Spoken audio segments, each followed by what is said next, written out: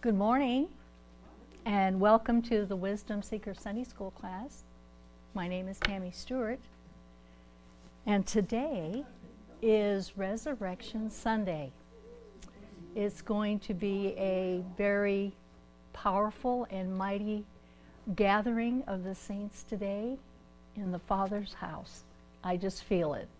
And don't you think that's wonderful? Amen. The last time I taught, I presented a part 1 on the key names of God in Revelation. We concentrated our attention on 5 of the 12 names of God listed in the last book. Today I'm teaching on 5 more names referenced in this mighty book of the Apocalypse, which means an uncovering of things hidden, which are finally being revealed.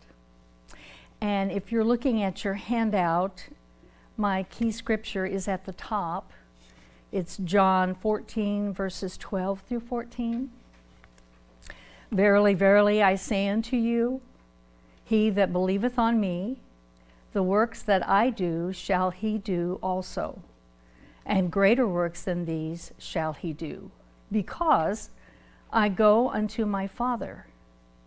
And whatsoever ye shall ask in my name, that will I do, that the Father may be glorified in the Son. If ye ask anything in my name, I will do it.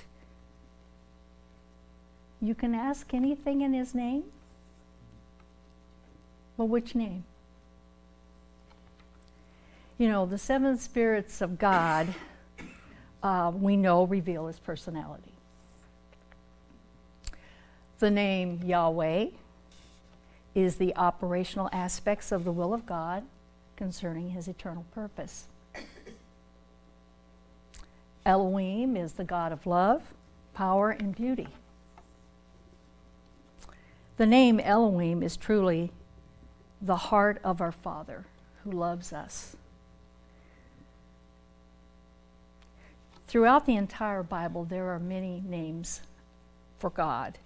The last time I taught, we discussed Alpha and Omega, the Lion of the tribe of Judah, Lamb of God, King of Kings, and the bright morning star.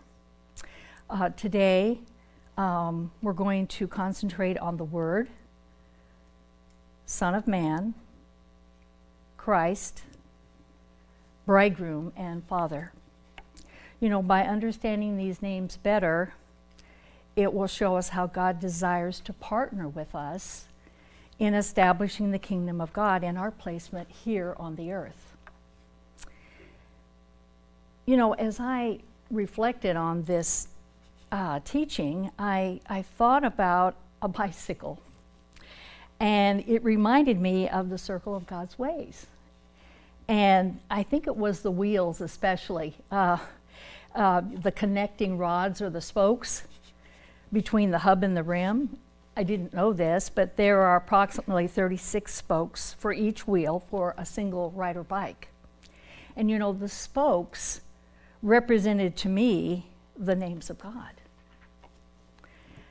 You know, if one spoke gets loose or bent, it's going to upset the balance, and it's going to cause that bicycle to wobble. And you know, wobble on a bicycle is that rocking movement that's kind of back and forth. To resolve the problem, what you have to do is either tighten or replace the spoke to make the wheel of the bike run true again. You know, when we study scriptures and pray, the power from our exertion moves and tightens our understanding of the person of God in his many dimensions or his titles. And it propels us forward. You know, some of us, not us, ignore some portions of the scripture for many reasons. But you know, our walk is not steady and straight, and we can tend to wobble spiritually if we don't believe in the whole Word of God. I want to share a quick story. I was probably in first or second grade, and we lived in Peoria, Illinois, and our neighborhood was real close to downtown. And so most of the fathers rode the bus. It was very economical for them to do that. It was very convenient. My dad didn't, but he was a mechanic, so he was kind of like everywhere.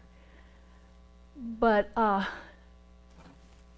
liked our street because we were at one end of the street, and it was a long street, and my brother and I would get on our bikes, and we would ride as hard as we could down this street.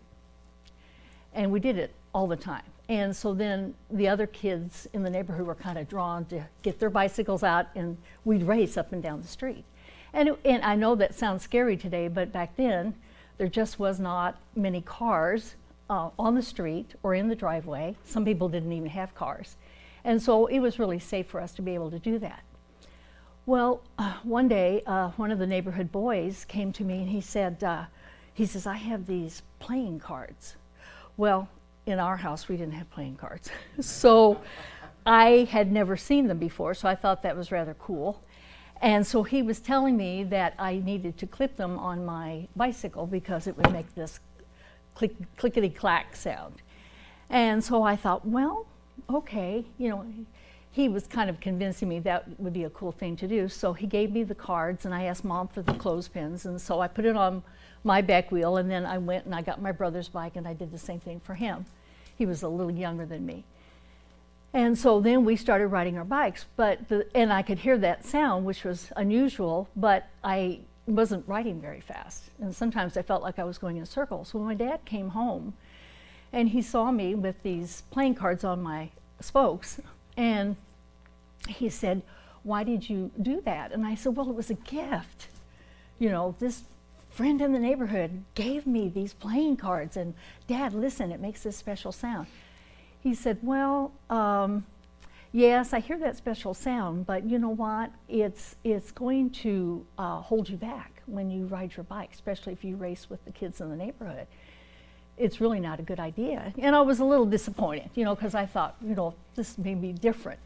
He said, "I'm kind of busy right now," but he said, "This weekend, I'm going to give you something to put on your bike, and you're going to just ride like the wind." Well, I couldn't wait for the weekend. So it was Saturday, and my brother and I were in the front yard with our bikes, and my dad came around the side of the house, and he was holding 4 very large, plump, fuzzy squirrel tails. Huge. These were mature squirrels. These weren't like young squirrels. And my dad's a hunter, so it really didn't surprise me, but the fact that he had 4 of them, and he said, "Now I'm going to put these on your handlebars, and then Calv will have some for his handlebars, and when you get on your bikes, you're going to ride like the wind, and you're going to win all the races." Well, I just thought that was the greatest thing ever. And so I jumped on my bike, and my brother jumped on his bike, and down the street we went. And of course, the other kids were confused, not sure what they thought about that, and just kind of looking at us. But I knew that their fathers were the men that were riding the bus into town, going into the tall buildings, and they probably weren't hunters, but my dad was. And he has always been that way. And so anyway, I think that they wanted the tails too, but I don't think their dad was too keen on the fact that he was going to go shoot some squirrels.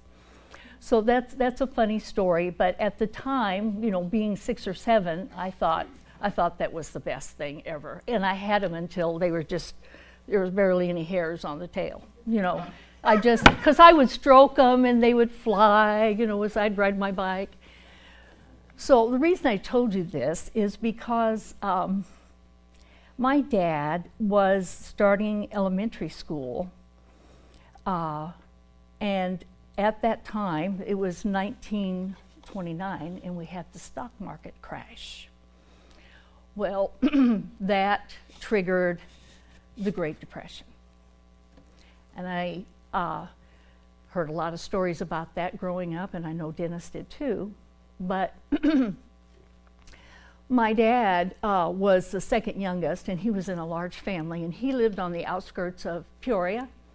And so he was kind of outside of town, and there were a lot of woods. And so during this period of time, the Great Depression, he would go with his older brother into the woods, and he had a rifle, and he would go and look for, oh gosh, squirrel, rabbit, pheasant, turkey, and maybe possibly a small deer, because of this economic crisis that was going on. There were no jobs, there was no money, there was no food, there was no gasoline. And I also know the story about Dennis's dad, and he lived on a farm in Oklahoma. And he, at the time, was probably a young teenager. And his parents said to him, and there was woods all around where they lived, and they had a lot of land. And it was for farming, but there was woods and swamps, as a matter of fact, too. I believe there's some swamps. And so his dad had said, you take the rifle, the family rifle, and you go out and you find us meat for today, and don't come back until you find it. Now, that wasn't just that day, it was every day for a long time. So looking at the two fathers, I realized later, I couldn't appreciate it at the time, but they endured a lot of hardships, and they knew what it was like, or what it felt like, to go hungry, maybe not have a meal, because they were in big families, both of them. I don't want to elaborate on this. I have a point for telling you this. Obviously, the downturn that they had in the United States was, for a long, long time. It just lingered and lingered and lingered. And so, they eventually grew up and got married and had families. And when I look back on the things that happened in my house and things that Dennis has shared that occurred in his house, I can see where it was tough times, but it really shaped the men, the husbands and the fathers that they were ordained to be in life.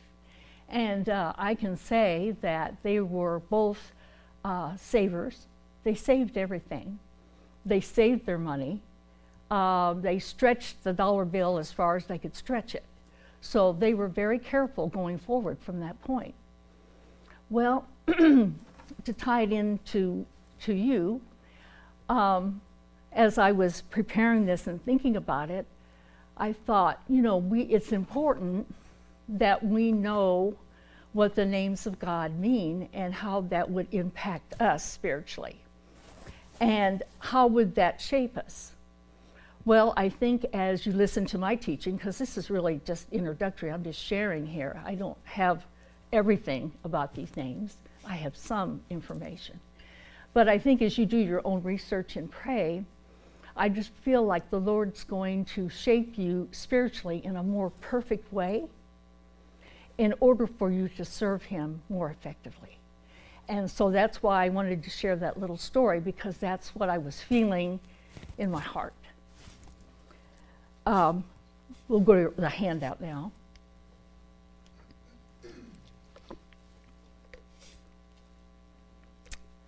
All right. Our first name is the Word in the New Testament. And it translates into two terms, logos and rhema. The logos is used extensively to convey the message of the gospel. Think of the early church. The message was revealed from God through Christ, which was to be preached, ministered, and obeyed. It was the word of life, the word of truth, the word of salvation, the word of reconciliation, and the word of the cross. You know most of this. It's just kind of a review. But logos words speak of overall purpose. And rhema words are divinely inspired words for a specific moment in time.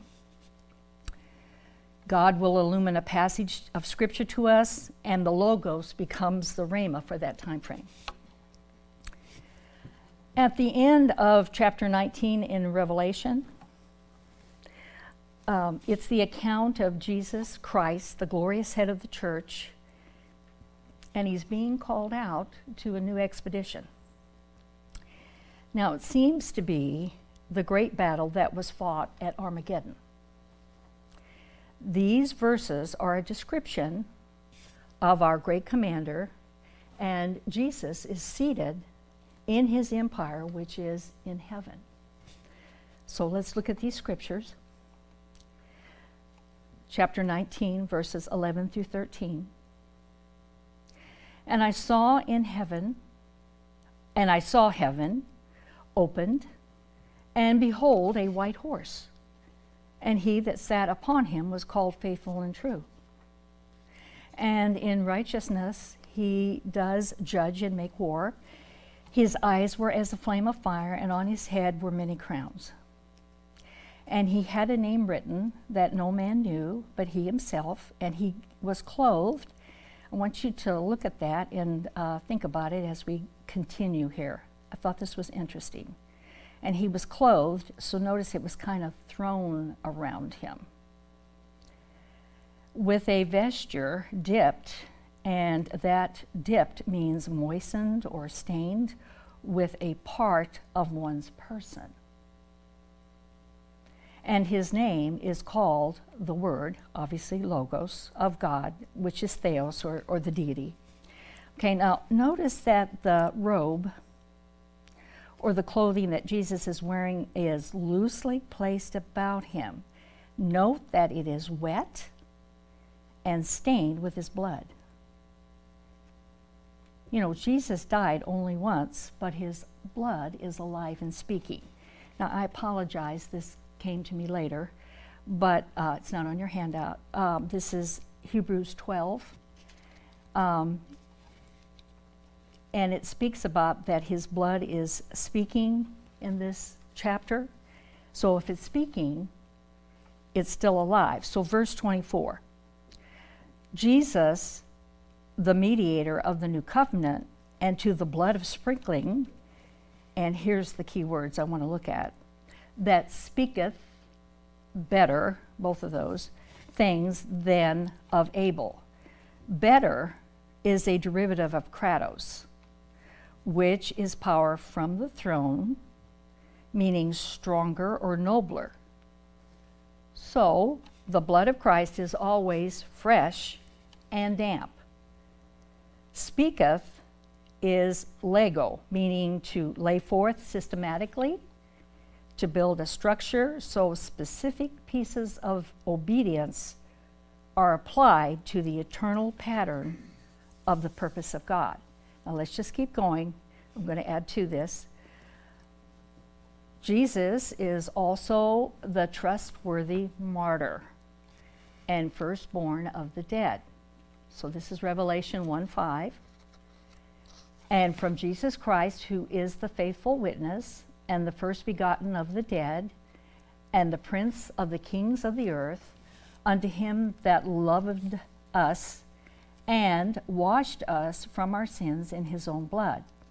Now, this is basically the scripture is speaking of the precious blood of Christ that through the generations has covered and cleansed us from sins. Look at the word washed. It means to bathe the entire person with the blood of Christ. Wow. Okay, let me keep moving. After redemption, we receive a fresh sprinkling of the blood that provides a purging, and it brings enablement, anointing, protection, as we navigate our pathway as sons of God. Look at 1 Peter 1:2. Elect according to the foreknowledge of God the Father, through sanctification of the Spirit, unto obedience and sprinkling of the blood of Jesus Christ, grace unto you and peace be multiplied. So Jesus' name is the Word, or eternal logos, which is his agenda and his identity. We have to continually keep our perspective guided by the logos, which for us is the Bible. Okay, let's go to our next scripture. Let me kind of do an introductory thing here. The Church of Philadelphia showed love and kindness to each other, and they had an excellent spirit and an excellent church. The people had really the personal character of Jesus Christ. As we read this, notice the acts of his government. He opens the door of opportunity, he opens the door of interest, and he opens the heart. But also, Jesus shuts the door. He shuts the door of opportunity, and he shuts the door to heaven against the workers of iniquity. Jesus is sovereign when he works. No one can hinder.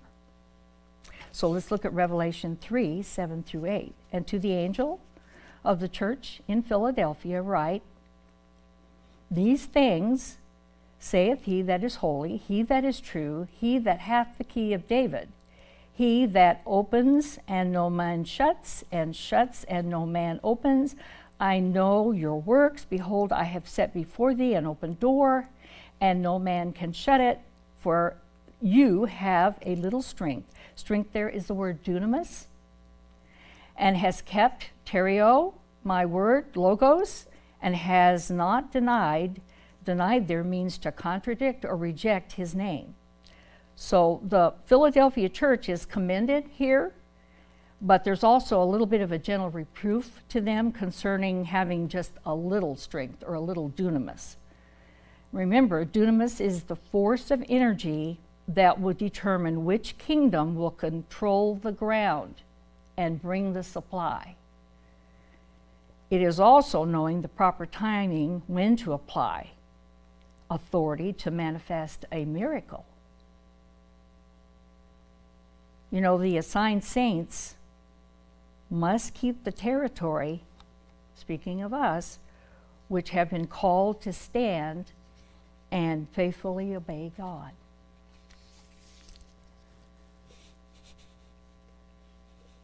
All right, chapter 20 of Revelation begins with the binding of Satan for 1,000 years by an angel from heaven. Verse 4 is the reign of the saints for 1,000 years.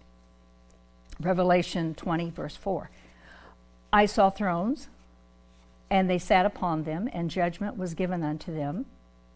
And I saw the souls of them that were beheaded for the witness, martyria, of Jesus, and for the word, logos, of God, and which had not worshipped, proskuneo, the beast, neither his image, which means statue, neither received his mark, which means either an etching, a stamp, or a sculpted figure upon their foreheads, or in their hands. And they lived and reigned with Christ 1,000 years. All right. These saints were decapitated, were raised from the dead, restored to life. This is called the first resurrection for those who served Christ and suffered for him. They willingly laid down their lives for the calling of God and did not worship or lie down and kiss the hand of the beast in reverence and devotion to him. Neither did they bow to his sculpted likeness or his mark of servitude. You know, I started thinking about this. Today we have such advanced technology. It makes it easy to reproduce a person or an object electronically or optically, like a hologram created by a laser beam. Remember the show Star Trek? And the catchphrase, "Beam me up, Scotty"? Yeah, it's coming to pass. Let me give you the definition of a hologram. It's a three-dimensional image formed by the interference of light beams from a laser.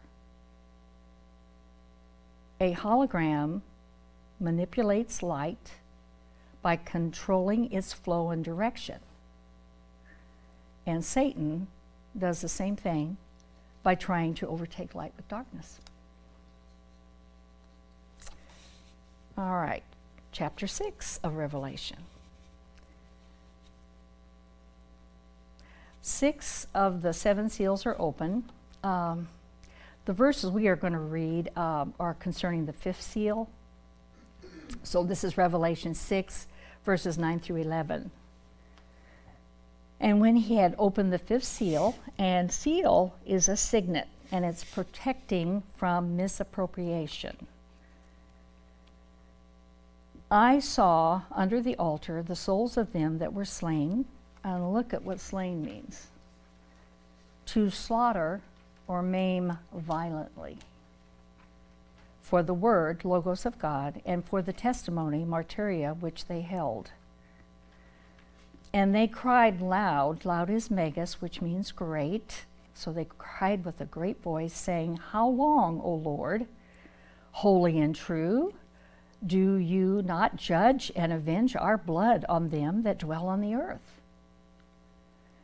And white robes were given unto every one of them, and it was said unto them that they should rest, to repose or get refreshed, yet for a little season, that's our chronos, a space of time, until their fellow servants also and their brethren that should be killed, put to death, as they were, should be fulfilled. So John saw the souls of the martyrs in the most holy place in heaven at the foot of Christ. God has provided a good place for those who were faithful unto death.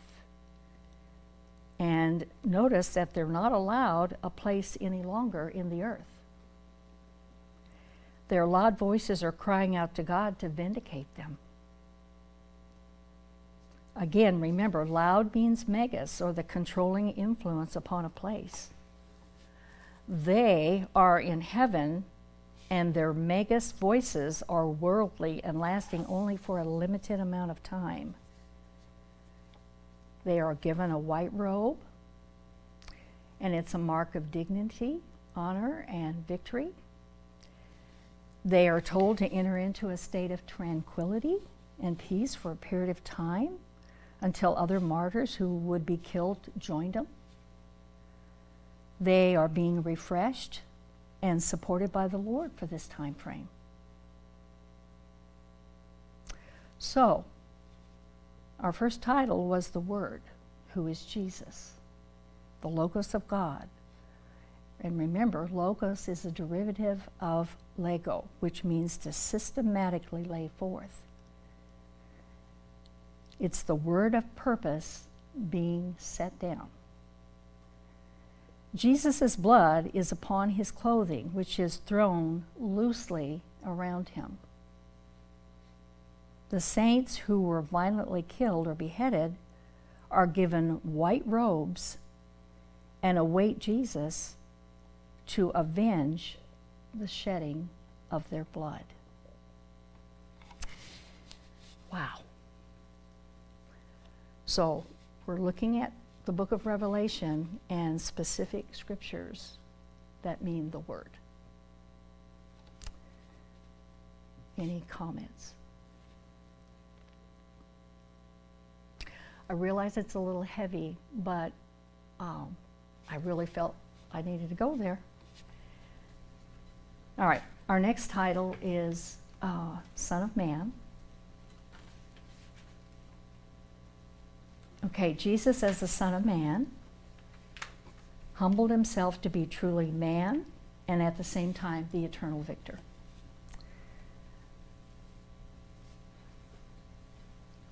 Jesus very often referred to himself as the Son of Man in the Old Testament. Daniel used this term to describe his character, his mission, and the kingdom of the Messiah that will be set up in the world, in spite of all the opposition of the powers of darkness. So let's look at Daniel 7:13. I saw in the night visions, and behold, one like the Son of Man came with the clouds of heaven, and came to the Ancient of Days, and they brought him near before him. So Daniel pictures God the Father on his throne of judgment, judging the great world empires and using the name Ancient of Days. I was not aware of this, but it really alternates with the title Most High in the New Testament, which means the highest or the supreme God. So Jesus was the Son of the highest, which speaks of taking the high places for the kingdom of God. Jesus ascended to his Father and our Father, to his God and our God. He was brought near as our high priest. The Lord Jesus is represented as having a mighty influence upon this earth as the Son of Man.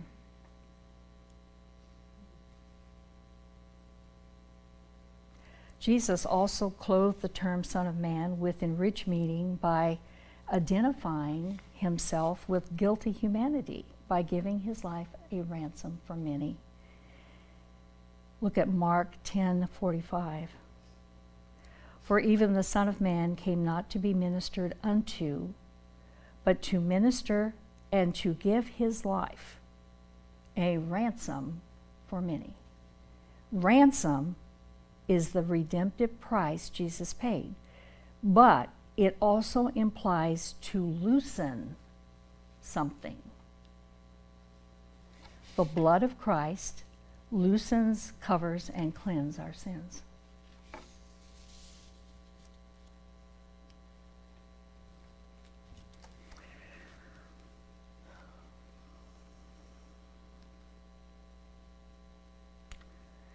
In Revelation chapter 1, John's account of what he saw when he turned to see the voice, and then a wonderful scene of vision opened itself to him. He saw a representation of the church as the 7 golden candlesticks. Then he saw a representation of the Lord Jesus Christ in the midst of the golden candlesticks. The glorious form in which Christ, the Son of Man, appeared overpowered John. And when he came to him, and I think that what I noticed here was Christ was not in a blood-stained garment. So let's look at this. Revelation chapter 1, verses 13 through 17. And in the midst of the 7 golden candlesticks, one like unto the Son of Man, clothed with a garment down to the foot, and girt about the paps with a golden girdle. His head and his hairs were white like wool, as white as snow, and his eyes were as a flame of fire, and his feet like unto fine brass, as if they burned in a furnace, and his voice as the sound of many waters. And he had in his right hand 7 stars, and out of his mouth went a sharp 2-edged sword, and his countenance was as the sun shineth in his strength. And when I saw him, I fell at his feet as dead. So John was overpowered by this, and it was the greatness and glory of Christ that came upon him. You know, he was familiar with Jesus from other encounters, but this one was truly magnificent. All right, this next passage is the vision of a harvest. And a harvest sometimes, signifies cutting down of the wicked, and sometimes it means the gathering of the righteous. This passage seems to represent God's judgments against the wicked. The Lord Jesus is sitting possibly on a chariot cloud with a crown on his head, which signifies the authority he has to do whatever he chooses. And I think I'll leave that thought. Let's read Revelation 14, verses 14 through 16. And I looked, and behold, a white cloud, and upon the cloud one sat like unto the Son of Man. And here's another thing I learned. A synonym for Son of Man is the Lord of the harvest. And you know, that phrase is used a lot in Matthew and Luke, Lord of the harvest. Let's keep going. Having on his head a golden crown, and in his hand a sharp sickle. And another angel came out of the temple, crying with a loud voice to him that sat on the cloud. And thrust here means to wield, which means, you know, to handle the sickle very skillfully, and reap. For the time is come for thee to reap, for the harvest of the earth is ripe. And he that sat on the cloud, here's another thrust, it's a different word. It means to throw down or strike, and also it means to pluck in his sickle on the earth, and the earth was reaped. You know, harvest work is to thrust the sickle into the crop and reap the field. You know, here Jesus, represented as the Son of Man, uses the sickle as a weapon to skillfully and powerfully remove the harvest. You know, we know harvest time is when the crop is ripe or mature, but the second thrust is to strike down the harvest, because the measure of the sin of men is now filled up, and the earth shall be reaped.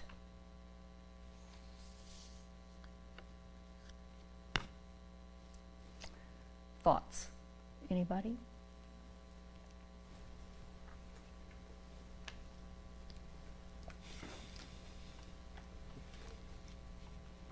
Our next name is Christ, which means the anointed Messiah. You know, Jesus taught his disciples to believe in him as the Messiah, the Christ, the anointed King of God. So, we begin this section with the glorious appearance of Jesus Christ coming to the Apostle John and delivering this revelation. Now, we actually read this verse 5 earlier, but we're going to reread it with verse 6, emphasizing this time the name of Christ.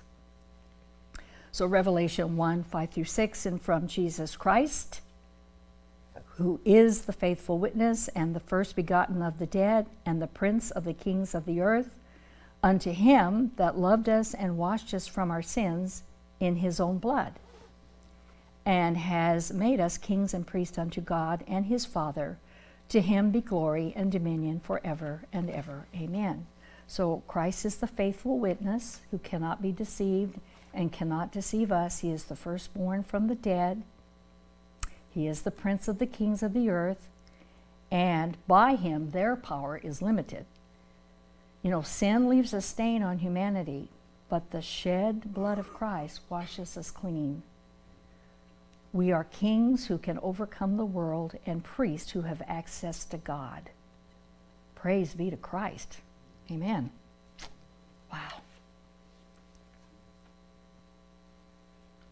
Chapter 11, a measuring reed is given to the Apostle John to take the dimensions of the temple, and then comes the sounding of the seventh trumpet and what is to follow. So Revelation 11, 14 through 15. The second woe, and woe is an exclamation of grief. It means a deep sadness, is past, and behold, the third woe cometh quickly. And the seventh angel sounded, and there were great voices in heaven saying, the kingdoms of this world are become the kingdoms of our Lord and of his Christ, and he shall reign forever and ever.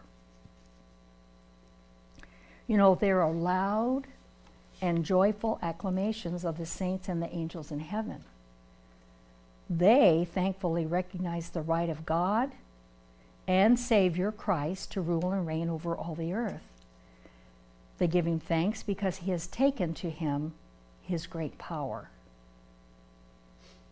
They rejoice that his reign will never end. No one will ever wrest the scepter out of his hand.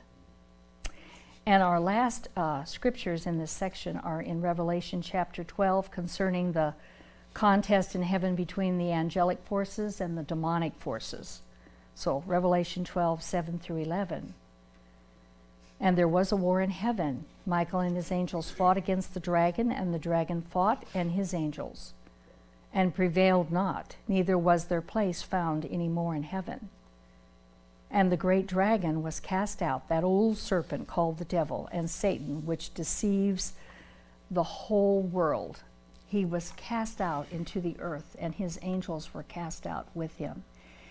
Now I'm going to stop there, because as I go into verse 10, what I recognized in my interpretation was that there's a fourfold progression of restoration from the throne of God. So when I start with verse 10, and I heard a loud voice saying in heaven, and so the first stage of the fourfold progression is voices, which begins the inception of God's plan.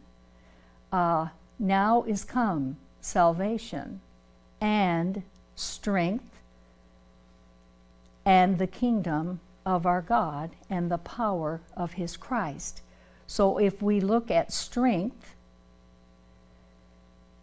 it is dunamis, which means to be explosive.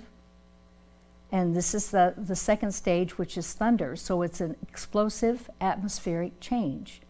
And the kingdom of our God, that would be stage 3, which is the lightnings.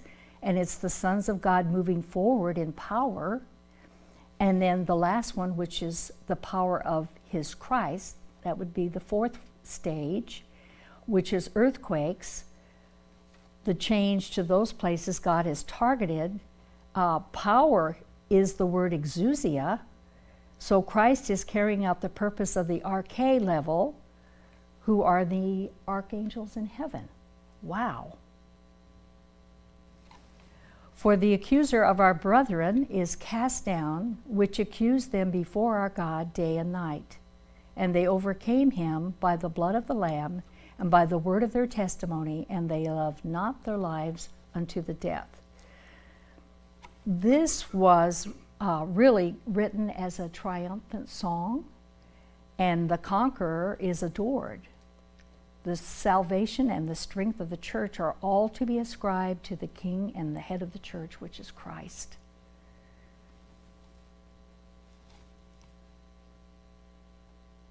You know, victory was gained by the servants of God who overcame Satan, by the blood of the Lamb and by the word of their testimony.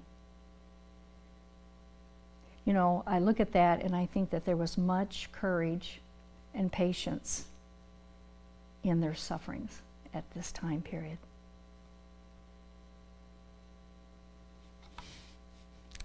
I pray that we are strong too. All right.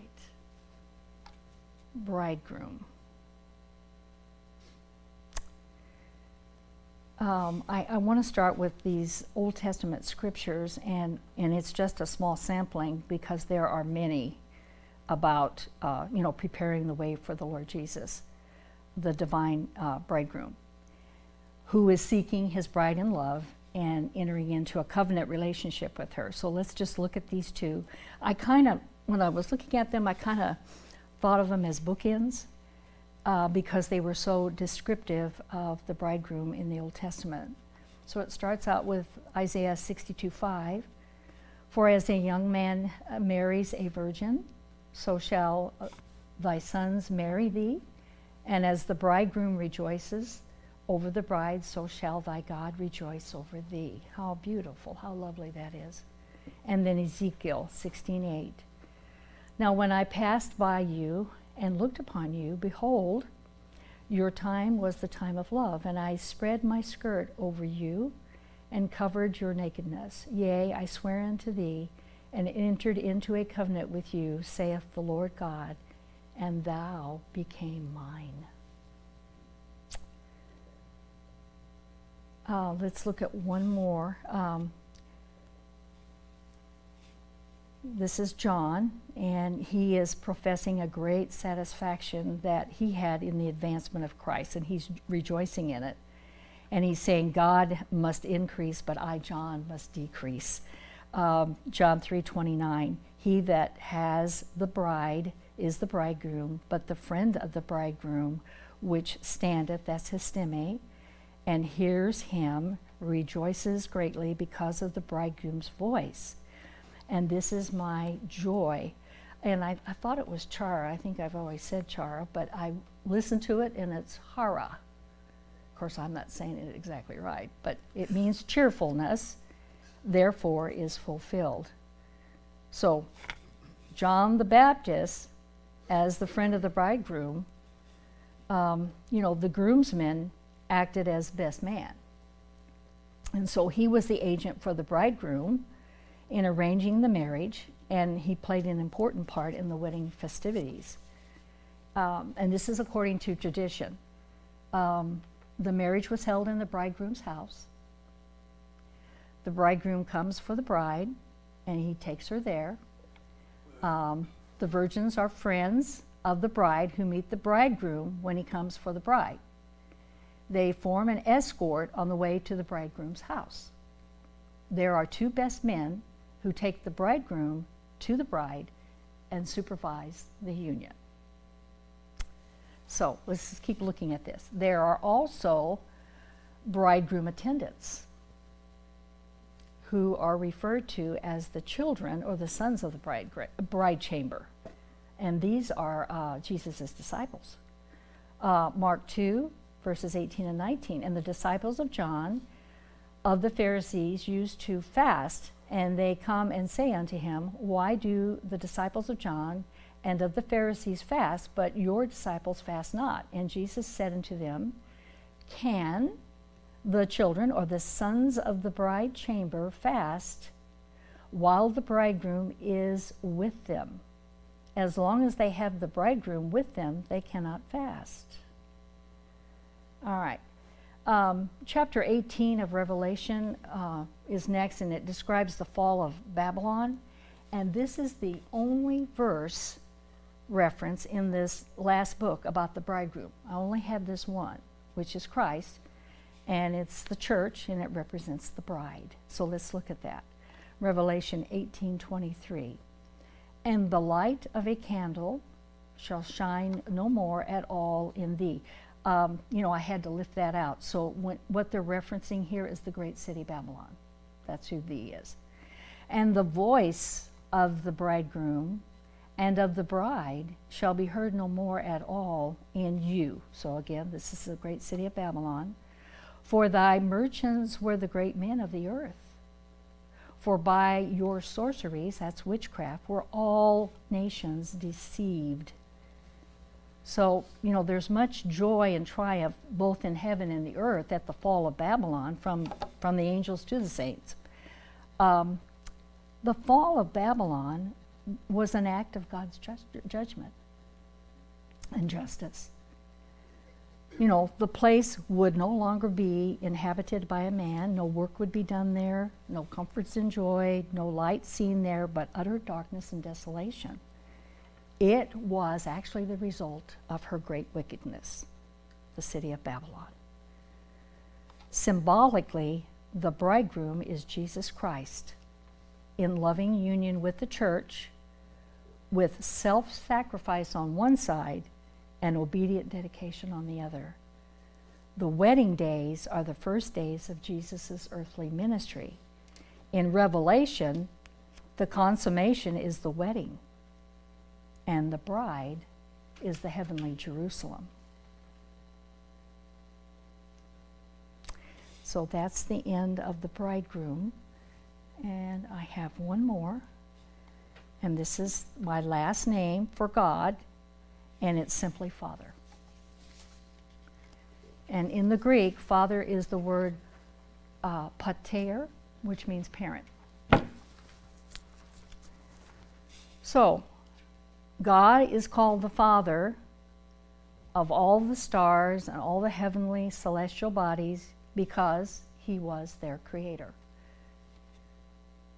God is called the Father of all rational, intelligent beings, whether angels or men, again, because he is their creator and their guardian. God is called the Father of Christians, those who through Christ have been exalted to an especially close and intimate relationship with God. Now I want you to think back. There are 3 categories: called, chosen, and faithful.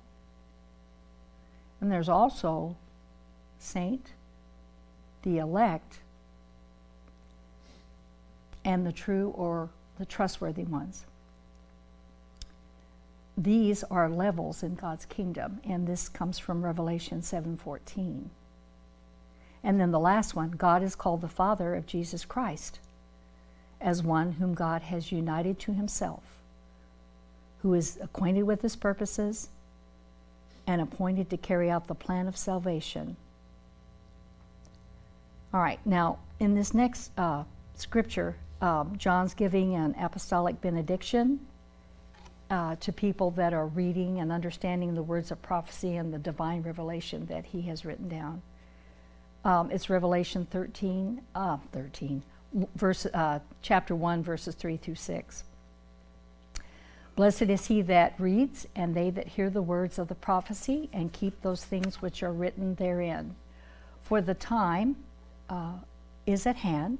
John, to the 7 churches which are in Asia, grace be unto you and peace, from him which is, and which was, and which is to come, and from the 7 spirits which are before his throne, and from Jesus Christ, who is the faithful witness and the first begotten of the dead, and the prince of the kings of the earth, unto him that loved us and washed us from our sins in his own blood, and hath made us kings and priests unto God and his Father. To him be glory and dominion forever and ever. Amen. So the Lord Jesus Christ is a faithful witness. He is the first begotten from the dead, Prince of the kings of the earth, and he's our great friend and Savior of the church and of the saints.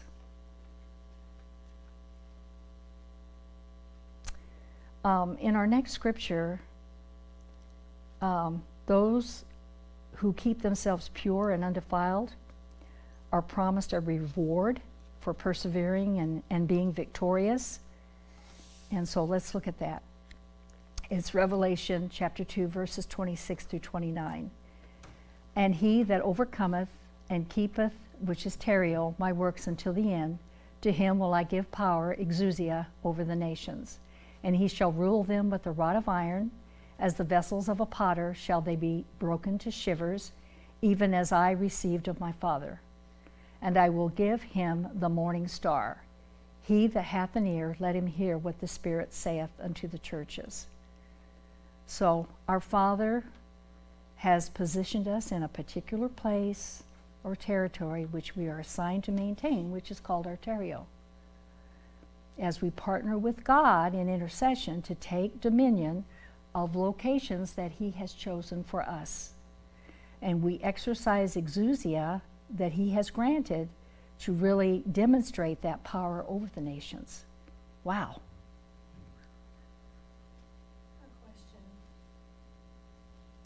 So as I was reading that first verse in Revelation 2:26, I never really thought of this before, but it says, who overcomes and keeps my works until the end, then will you receive this power over the nations, and you will rule them. What is the end? When does that begin? Is that the beginning of the end times? I mean, is it just a specific point at the very end when the actual culmination of the battle, so to speak, happens, so that you have the power to overcome the enemy when it's all said and done? Because, I mean, you've got this end time frame. And when do we get that power? I mean, it's like when we overcome and we keep what we've been given to do, and to the end. Have you ever, what is going on? That's the $1 million question. We don't know when the end is. Because, yeah. Yeah, okay. So we have to be faithful till that comes. So we're going to just keep duking it out until the end. And then we're going to be given exousia over the nations. See, I always thought it was coming. I mean, I hear the word end, I just never thought of it as the end. I always thought of it as we come to a certain point and we have this exousia because, so I guess we're really just ministering to the nations without this exousia? That's what I'm asking. I don't think so. I don't think so. I think there are other times as well. But this is heavy, and this is the book of Revelation, and I don't know the answer to that. No one knows that answer.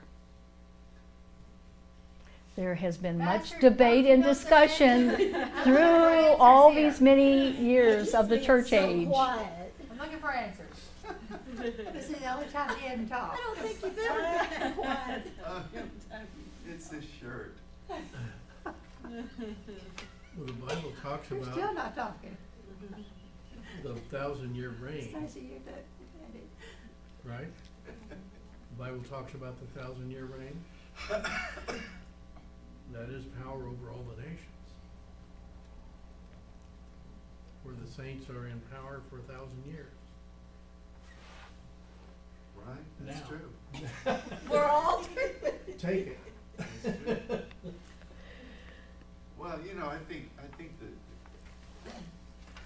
the telos there is more about a completion of what the Father says. We know that. I mean, if He gives us something and we complete it, and so that's what end is. And that, as Tammy said, could be any number of juncture points. It could be more like a maxim of, you know, you do what I say to do, you complete it, and you gain a measure of exousia in the nations. I don't think it necessarily is saying the end of all ends. I think it's an ongoing thing. Even that word to Thyatira, which was early on in the seven churches. I think he was talking about, if I remember right, the depths of Satan they were dealing with, and how eventually he's going to break things to their shivers, shivery timbers, and like a potter would break his vessel. I think that whole thing is a progression of, you know, doing what God says, gaining power or authority within the nations themselves, where Satan is also dealing with the depths. So if you have the depths of Satan, which is what the scripture speaks about, to me, I think if you're dealing with something on earth with the depths, that means you just keep going down, and you're digging stuff out. And the more you dig for regaining the truth that God ordained, the more power you get as you do that. So to me, that whole thing, the letter, the word to that church is kind of interesting, because then you have Thyatira, which is, wasn't that where Lydia, seller of purple, was from? And you know, she represented somebody that served the purpose of the apostles, or Paul, and God moved her heart. I mean, it's just a big mosaic of function, because those seven churches themselves were just independent. They weren't a progression. So they weren't saying, okay, you do your part and then I'll do my part. It wasn't like a relay race. Each of them were dealing with different things regarding the demonic. And, you know, to me, I think it's just like what we're dealing with. The more revelation the Lord gives us, and the more obedient we are to what He commands, the telos, the more authority we're given in the midst of the nations we go to. To me, you know, I'm not trying to make up an answer. I'm just trying to look at the pieces that are there in that letter. So telos, I guess, just to sum it for me, from my perspective, telos is not the end of all things. It will be the end of all things, but it's an operational continuance for us of God giving us a word. It's like the peace, it's like the shalom. We go out, we accomplish, we come back. That's telos. That telegraph, telewoman. That old joke. Dennis probably told that one. Not around Tammy, of course. But, you know, the telos is just an operative, ongoing thing of what God says. We do it, we come back with a completed thing. And so, yeah, that will be the end of all things, but even is that the end? There is really no end. You know, it's without end. So there really is no end. We keep going in eternity with Him. But that telos is, God says something, we go, we do it, we bring it back, complete, and that's the end. But there is no end. World without end. Amen. Mm-hmm. We now surrender this broadcast back to Tammy. All right, I'm just going to close now. I'm going to go to the last scripture. This is Revelation 3:21. This is a good conclusion. It says, "To him that overcometh will I grant to sit or dwell with me in my throne, even as I also overcame, subdued, and obtained victory, and am set down, dwelling with my Father in his throne." Amen? Amen. That's powerful. So thank you for being so attentive. That concludes my lesson, and I know it was rather heavy, but I couldn't get away from it. So I apologize if you felt a little overwhelmed or I was moving too fast. No, you weren't moving too fast. But any other comments or questions about the names? It's an All right. appropriate message for this triumphant day. Thank you. Thank you. Is this the end?